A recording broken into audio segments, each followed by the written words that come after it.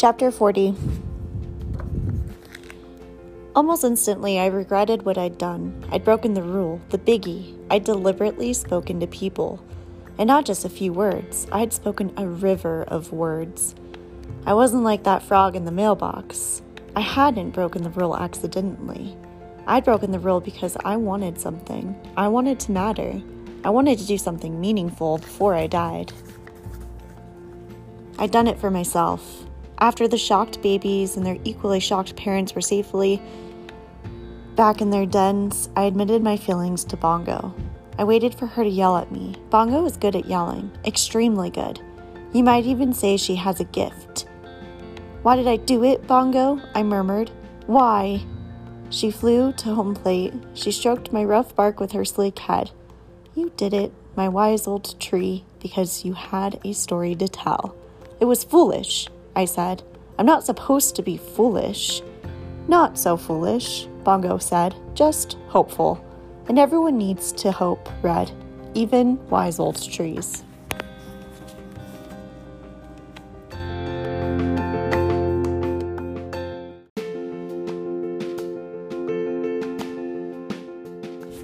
Chapter 41. Morning emerged slowly, heavy with clouds. A light rain had fallen just before dawn, soothing my leaves, if not my mood. Oddly, the ground felt saturated.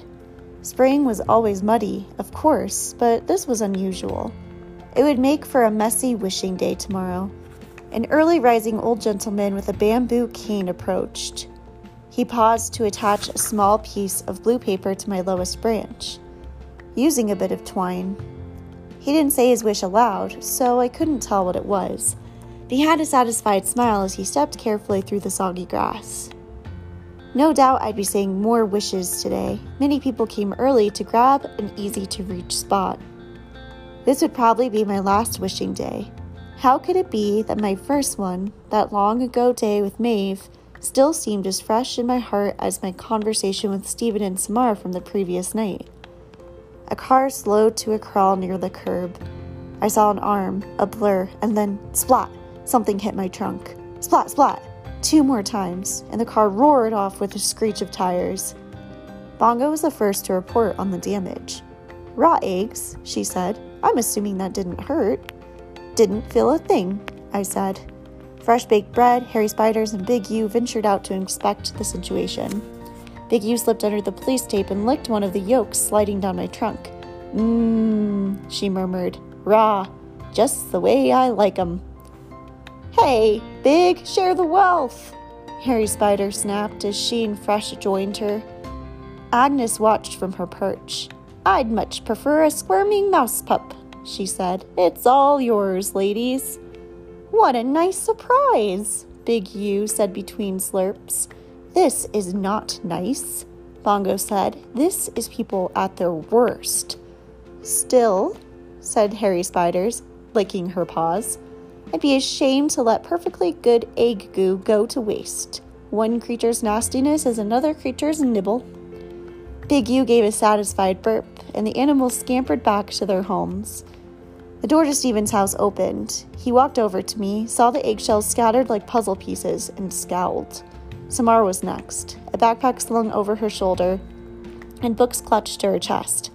She leapt over the muddy puddle and joined Stephen. "Jerks," he muttered, gesturing toward the egg remains. "Sorry, Samar." But Samar held up her hand. "Stephen," she said in a low voice. "Last night?" Stephen nodded ever so slightly, his eyes locked on me. "Last night," he repeated, as if they were speaking in code. "The tree. The tree. You heard what I heard?" Samar asked. "I did."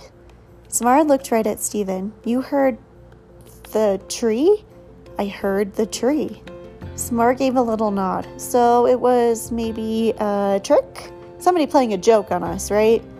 "Or maybe we were both sleepwalking at the same moment," Stephen suggested. He nodded as if trying to convince himself. "Yeah, sleepwalking for sure." "Have you ever sleepwalked before?" "No, but there's a first time for everything, right?" They stood there, looking at me expectantly, willing me to speak. At least that's how it felt.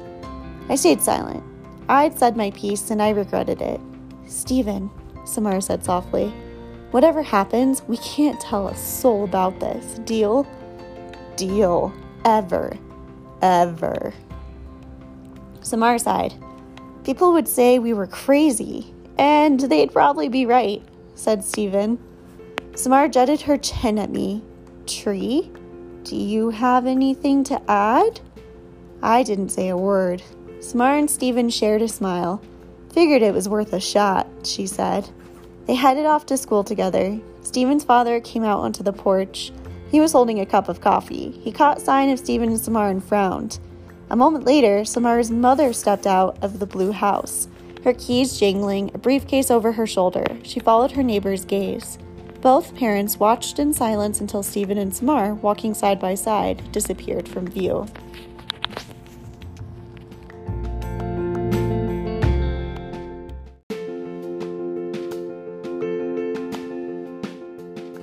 Chapter 42. I didn't have much time to think about my mistake. We had a steady stream of visitors as the hours passed.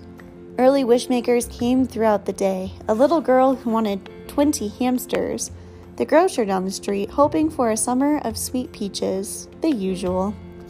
The local reporter returned. She peeked at some of the new wishes hanging by my boughs and took a photo with the broken eggshells on my trunk. Sandy and Max came to remove the police tape surrounding me. Francesca joined them. Today she had Lewis and Clark on thin leather leashes. Each cat was wearing an embarrassingly sparkly harness.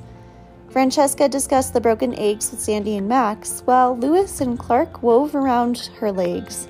I've got a tree cutter coming out later to give me an estimate, Francesca said. So you're definitely cutting it down? Sandy asked, in what I like to think was a disappointed voice. Yep, no question. See that muck? All the water in the yard? Francesca pointed at the soggy lawn. Plumber told me this dang tree is plugging up some of the pipes. Least bit of rain in the yard turned into a giant mud puddle. Still, people are going to be sorry to see it go, Max said. He reached for Clark's leash and tried to unwrap Francesca. I know, it's a good old tree, but sentiment doesn't play the plumber. Sandy grabbed Lewis while Francesca attempted to unknot herself from the leashes. What about the animals and the birds that live in the tree? She asked. That's what I'm using the old noggin, Francesca said. Every year the possums and owls and such vacate the premises on wishing day. Strangest thing. It's like they know what's coming. She hopped over the web of leashes. Suppose they don't like being disturbed. In any case, I'm hoping the cutters will come late tomorrow afternoon. Most of the wishing will be done by then. What will you do with all the wishes? Sandy asked. Put them in the trash when no one's looking. That's what I do every year. Whole thing's nonsense anyway. Max and Sandy looked at me sympathetically. I know. I don't have a sentimental bone in my body. Francesca paused to address the cats, who were yanking her in opposite directions. If dogs can do this, why is it such a challenge for you two? She turned her attention back to the police. But it's time. More than time. Well, we're going to swing by tomorrow. Keep an eye on things. No lead on the person who carved that word. But with the eggs and people just generally riled and the cut down. Sandy shrugged. Couldn't hurt us to have us keep an eye on things. Thanks, Francesca said. Not necessary, but I appreciate it. Lewis and Clark caught a glimpse of Bongo and lunged for my trunk. Whoa, you crazy felines! Francesca cried, reining them in.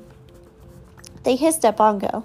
She spread her wings menacingly and let out her most ferocious caw. Lewis and Clark retreated for the safety of Francesca's arms. Once again, she was a tangled knot of leashes and cats. Sandy smiled. Maybe leave the cats at home tomorrow, Francesca.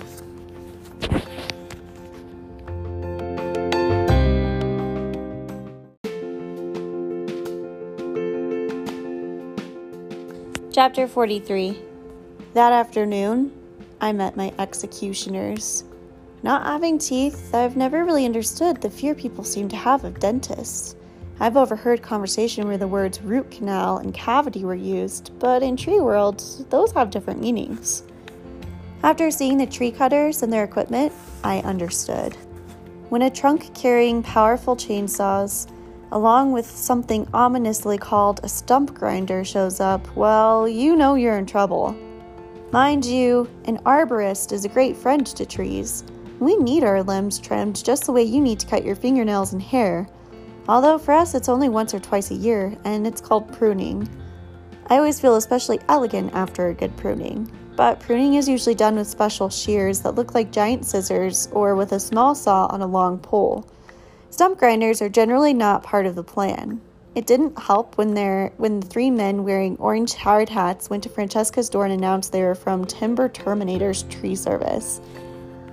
"I'm going to make a deposit on those silly hats," Bongo muttered. "No, Bongo," I said, although the idea was tempting. "Let's wait and see what's what. Maybe they're just here for some pruning." "You really are an optimist." Francesca walked the men over this time without Lewis and Clark, and they discussed costs and timing. That's right, they talked about cutting me down, even as they enjoyed the shade from my lovely limbs. Talk about insensitive. One of the men, he introduced himself as Dave, climbed a ladder to inspect my hollows. Agnes, Harry Spiders, and Big U eyed him warily, ready to defend their babies. "You've got some critters here, ma'am," he reported. Yes, I know," Francesca said, "every year like clockwork." Bongo flew up to a spot near Agnes. "Just one deposit," she said under her breath. "That's all I'm saying. Situation like this, we generally advise cutting in the late fall, less likely to disturb any nests." "I've got that covered," Francesca nodded. Hands on hips. Animals and birds hightail it out of here every May 1st. Wishing Day, you know. Dave scratched his stubby chin.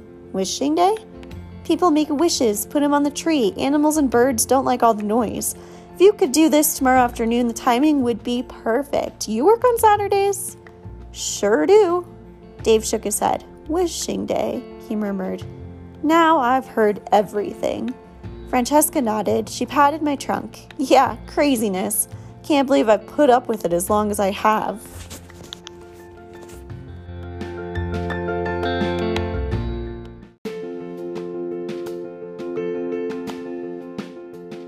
Chapter 44. Early that evening, Francesca stopped by the blue and green houses. My houses. One with a black door, one with a brown door. One with a yellow mailbox, one with a red mailbox. She knocked on each door. She explained her plans for me. Both sets of parents said they understood. They would be sorry to see me go, but it would be a relief to see an end to Wishing Day, wouldn't it? And my absence would mean more sunlight in their living rooms and fewer acorns underfoot. Okay, at least let me make a deposit on the parents, Bongo grumbled. More sunlight? The nerve! How about less oxygen, people? Less beauty? Thank you for defending me, Bongo, I said, but no depositing. Samar and Stephen were not so understanding. They ran after Francesca as she crossed the lawn. Samar pulled on her sweater. You have to listen to us, Samar said. You can't cut down the tree. I can't? Francesca inquired. And why is that, dear? Because, Stephen said, panting, it's alive. I'm quite aware of that, Francesca said. It's a common trait of trees. She paused, peering down at the ribbon around Samar's neck. Why, I know that key, she said. I recognize the ribbon. A crow gave it to me. No kidding. Smart birds, crows. Samar slipped the ribbon over her head and handed the key to Francesca. Oh, I don't want the old thing, she said, giving it back. You can keep it. It just made me remember. Oh, it's not important. It opens a diary. My great-great-grandmother Maeve kept a journal after she moved here. So that's what it's for, Samar said. Where is it, Stephen? The journal. Attic, maybe? Or no, it's probably in the shed behind Samar's house. Got a lot of old family stuff stashed away in there. She gave a smile. Unless it all floated away. Backyard's pretty wet right now, which, by the way, is one of the reasons it's time for this tree to say goodbye. Samar wiped away tears. You don't understand. This tree. It's almost like it's human. That's sweet. Francesca patted Samar's head. But honey, it's just a tree. She squared her shoulders. Now I must go feed Lewis and Clark. I can hear them complaining from all the way over here, and I've got a busy day ahead of me tomorrow." As she moved to leave, Stephen stepped in front of her. "Before you go," he said, his voice firm, "just listen." He turned to me. "Say something," he instructed. "Please, Tree," Samar pleaded. I kept silent. What more was there to say? Francesca looked from Stephen to Samar and back again. "Children," she said. "Perhaps those video games you play have impacted your brains." "Talk, Tree," Stephen said. Silence. "It can talk," Samar told Francesca. "Real words. It told us a story about Maeve." Francesca, for just a moment, hesitated. She looked at me. "You mean metaphorically, of course. The tree seemed to talk to you. The leaves whispered and so on." "It told us about the hollow and the baby." Francesca blinked. "The baby?" "Yes," Samar said. "The abandoned baby." Again, Francesca paused. "Of course, I've told that family story before. You probably heard it from a neighbor." Stephen shook his head. "We heard it from the tree." "Oh my," said Francesca. She waved a hand in front of her face. "You're wearing me out, you two. I am so very glad my parenting days are behind me. Listen here. You get a good night's sleep, understand? Or maybe even some counseling." As quickly as she could, Francesca made her way across the lawn, her shoes caked with mud. "Francesca," Stephen called. "It's just a tree, dears. Repeat after me. It's just a tree." "I was wondering if we could look for that diary." She glanced over her shoulder. "Maeve's journal? Be my guest, if it's not underwater by now." She held up her palms. "Just no more tree craziness, you hear?" When Francesca was back in her house, Stephen and Samar looked at me accusingly. "Why didn't you talk?" Samar demanded. "Because it was foolish. Because I wasn't supposed to. Because." Looking defeated, Stephen and Samar trudged away. They hadn't gone far when Samar paused and turned to Stephen. "Something happened today," she said. "People at school were being weird, talking about me, whispering, passing notes even." She narrowed her eyes. "You didn't tell anyone, did you, about what happened last night?" "Of course not." "Then I wonder what was going on." "You're probably imagining things." "I don't think so. I mean, I'm used to people talking about me and being mean, but this was different." "Let's just say that things aren't always what they seem." Stephen smiled sympathetically. "Come on, let's go check out that shed." I watched the two of them head towards Samar's backyard. They were talking, laughing, becoming friends, perhaps. Maybe I hadn't been so foolish after all.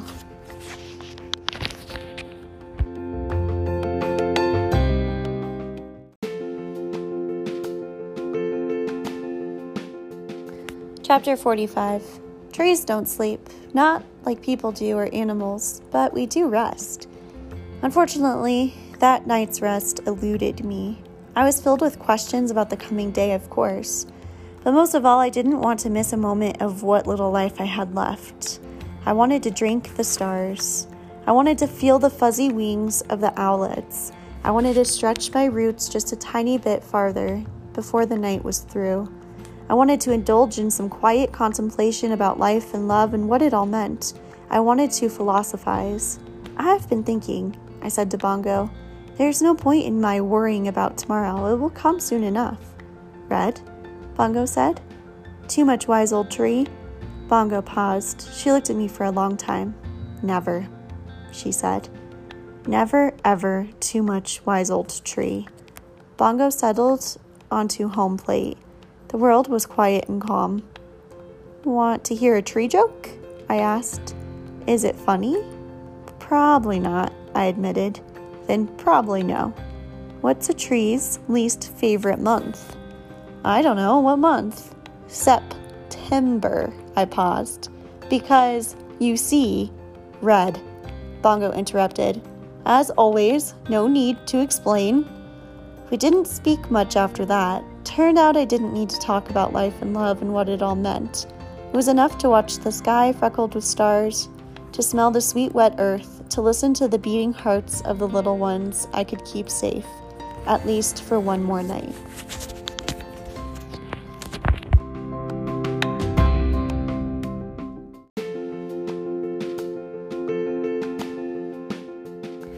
Chapter 46. Saturday morning dawned clean and cool. Even before the sun made itself known, the animals and owls departed the safety of my limbs. Each family had found a new home, all in nearby trees on the same block.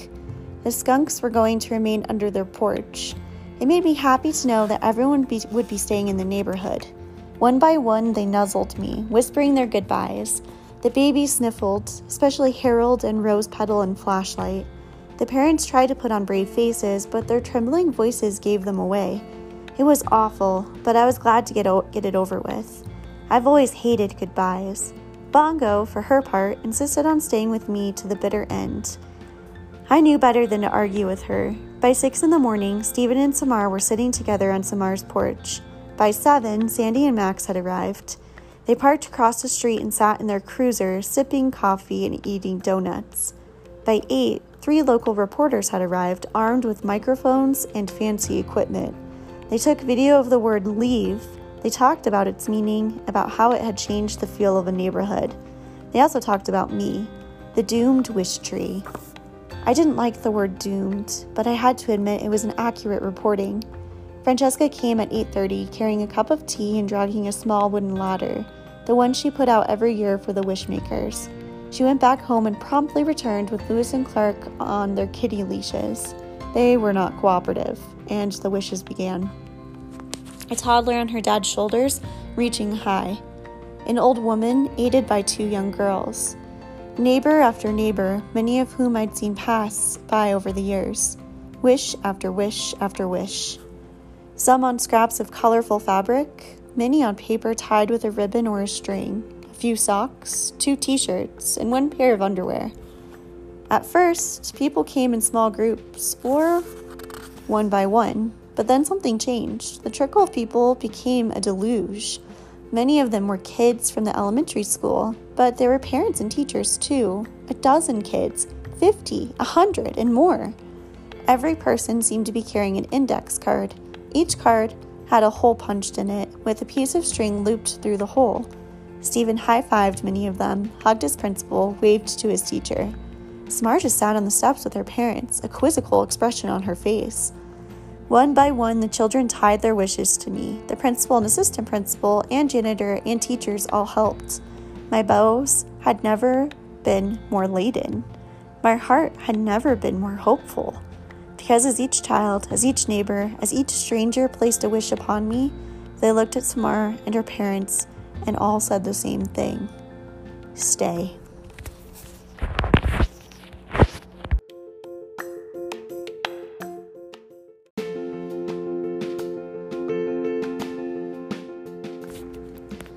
Chapter 47. Within an hour, I was covered with the word stay. Extra wishes lay on the ground beneath me, piled like blossoms. Wishes made their way onto the porches, the railings, the sidewalk. After 216 rings, I thought I'd seen it all. Turns out, you're never too old to be surprised. Soon it became clear that the stay wishes had been Stephen's idea. With the help of his teacher, Stephen's whole class had secretly worked much of the previous school day making the index cards. Word spread quickly about the project. Before long, the whole school had joined in. So, this was your idea? Samar asked Stephen. I had a lot of help, he said. It's a miracle we kept it a secret from you. Samar looked at her parents. I don't know if this will change anything, she said. Stephen looked at his parents. Me either. Thank you, though, Samar said, for trying. Stephen started to reply, but just then the timber terminator's truck pulled up. The end of my story was coming. Well, it had been a beautiful story. How lucky was I to have seen a day like today? But Stephen and Samar weren't giving up so easily. They ran straight to Francesca, who was busy untangling the kittens wound around her right leg. Please, Samar begged. You can see how much people love the Wishtree. Please don't cut it down. Child, Francesca said firmly, it is time. Stephen pulled something from his jacket pocket. It was a small leather-bound journal. So you found it, said Francesca. In the shed? Yep, said Stephen, handing her the worn diary. "It's a little damp," said Francesca. Samar pressed the key, its long ribbon dangling, into Francesca's palm. "You should read it." "Maybe someday. How about now?" Stephen urged. Francesca sighed. You children need a hobby, you know that?" She put the key in the silver lock and the journal clicked open. The pages were yellow, the ink faded. "Let me guess, it's about a tree that can talk." "Actually, it's about this neighborhood," Stephen said. "It's about us." "Please," Samar said. "Dear, it won't change anything," Francesca said. "Please," Stephen said. "Okay, fine." Francesca rolled her eyes. "Gotta wait for the tree guys to finish getting set up." "Sure, I'll glance it over. Maybe then you'll leave me in peace." Dragging Lewis and Clark behind her, Francesca went to Samar's porch, sat on the top step, and began to read.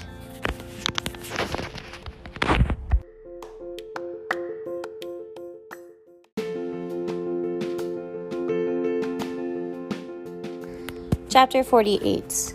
It isn't easy cutting down a big tree. It takes careful planning and people who know what they're doing. I'd seen neighboring trees cut down, and I knew how things went. While Sandy and Max moved people to a safe distance, Stephen's parents watched from their porch, and Samar's from theirs. Meanwhile, the tree people put ropes around my trunk and consulted with one another. A man and a woman carried over a huge chainsaw, followed by the stump grinder. The grinder looked a little like a hungry animal. Actually, it looked a lot like a hungry animal. "All those critters gone?" Dave called to Francesca. "Haven't seen any," she said. Dave climbed a ladder and peered into my hollows as well as he could. He didn't seem to notice Bongo, who was hiding deep in the owl's former home. I sat patiently awaiting my fate, while around me the world buzzed. A huge crowd, filled with the old neighbors and new friends, had gathered, it seemed, to see me off. Near the curb, some kids were making music. I don't know if it was good music, but it was, most definitely, loud music. I realized it was the garage band Bongo liked. The whole thing was almost like a party, a going-away party. There it was, surrounding me, my wild and tangled and colorful garden. It wasn't such a bad way to leave the world, I decided. Not bad at all.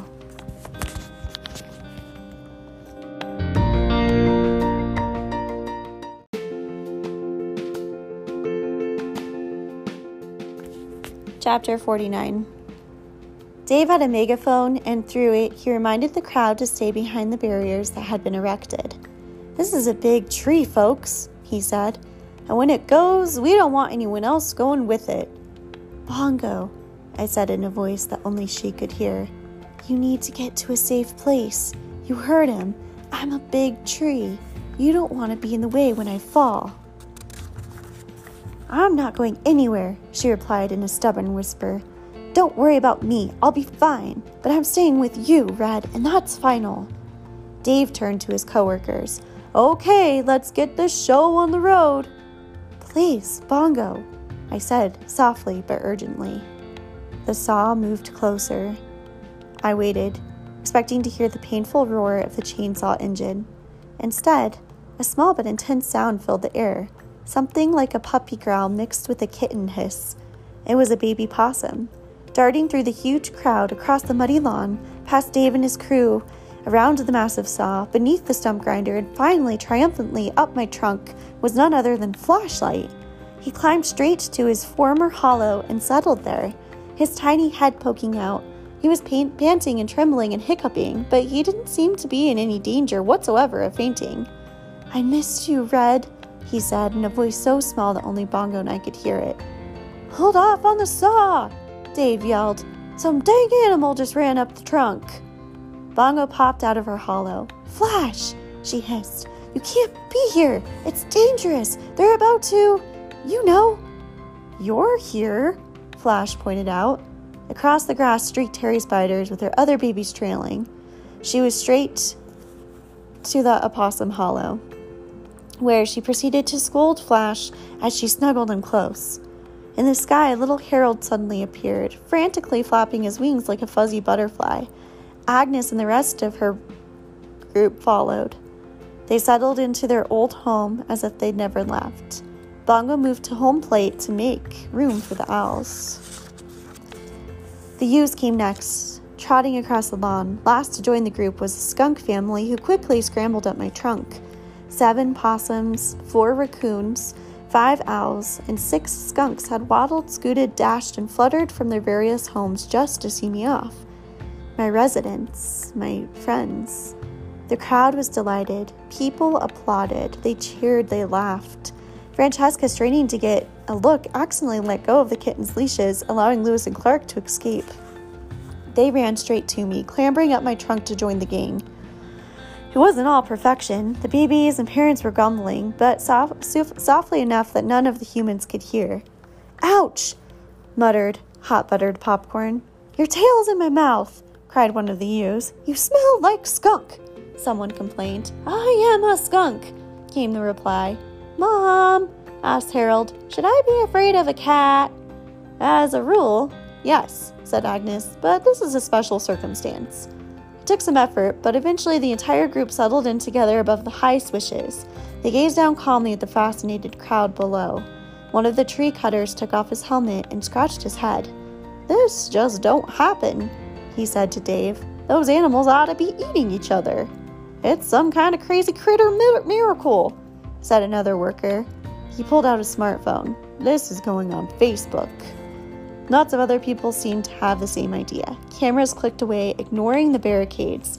The reporters dashed over, microphones extended as if they were hoping to interview the animals. Bongo, always a bit of a ham, was happy to comply.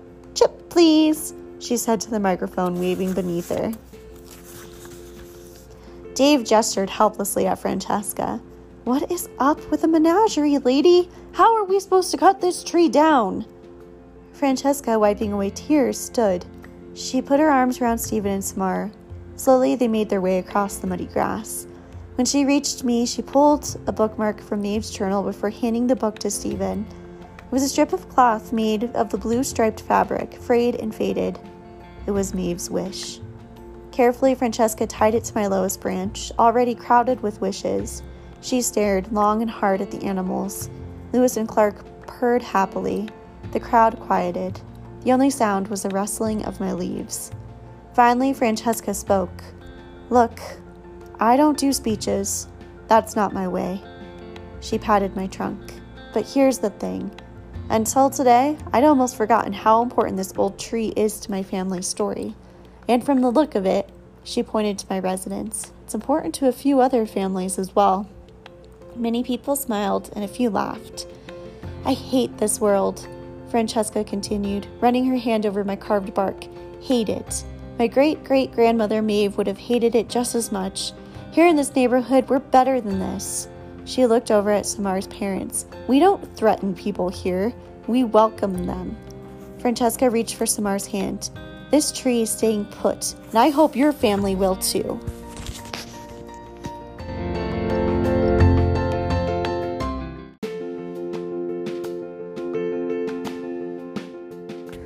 Chapter 50.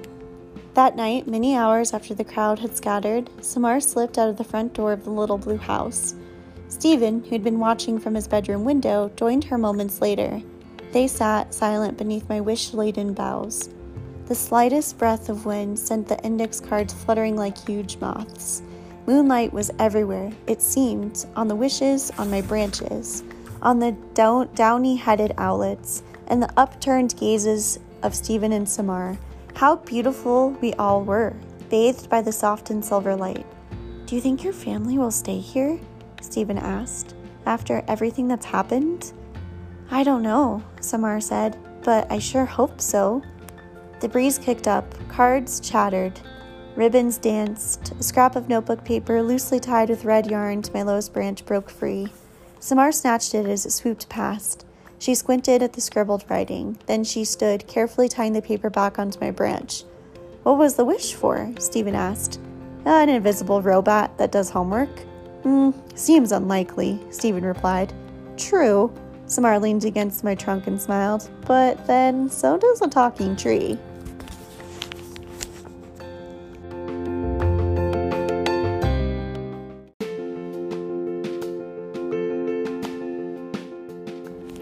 Chapter 51. If this were a fairy tale, I'd tell you there was something magical about that wishing day, that the world changed and we all lived happily ever after. But this is real life, and real life, like a good garden, is sometimes messy. Some things have changed, some things haven't. Still, optimist that I am, I'm feeling hopeful about the future. Samar's parents decided not to move, at least not for a while. Stephen and Samar have become good friends. Sometimes they do their homework at the base of my trunk. Their parents still don't talk to one another. I'm not sure that they ever will. The police never found the boy who carved the word leave into my trunk, but a couple of weeks ago, I saw him sauntering by. I pointed him out to Bongo. Let's just say he made a very large deposit that day. All my residents are back where they belong, safe in their hollows. Still, they argue sometimes, but they haven't yet eaten one another. Francesca applied to the city to make me a heritage tree. That means I'm protected forever. She's also on a first-name basis with a local plumber who's learning to deal with my pushy roots. Lewis and Clark still haven't figured out how to walk on leashes. Bongo's made a new friend. His name is Harley Davidson. I suspect we may have some crow newbies in our future. As for me, I promised Bongo I will never be a Batinsky again. I told her that my meddling days are over, and yet here we are, you and I. What can I say? I'm more talkative than most trees. Still, if you find yourself standing near a particularly friendly-looking tree on a particularly lucky-feeling day, it can't hurt to listen up. Trees can't tell jokes, but we can certainly tell stories.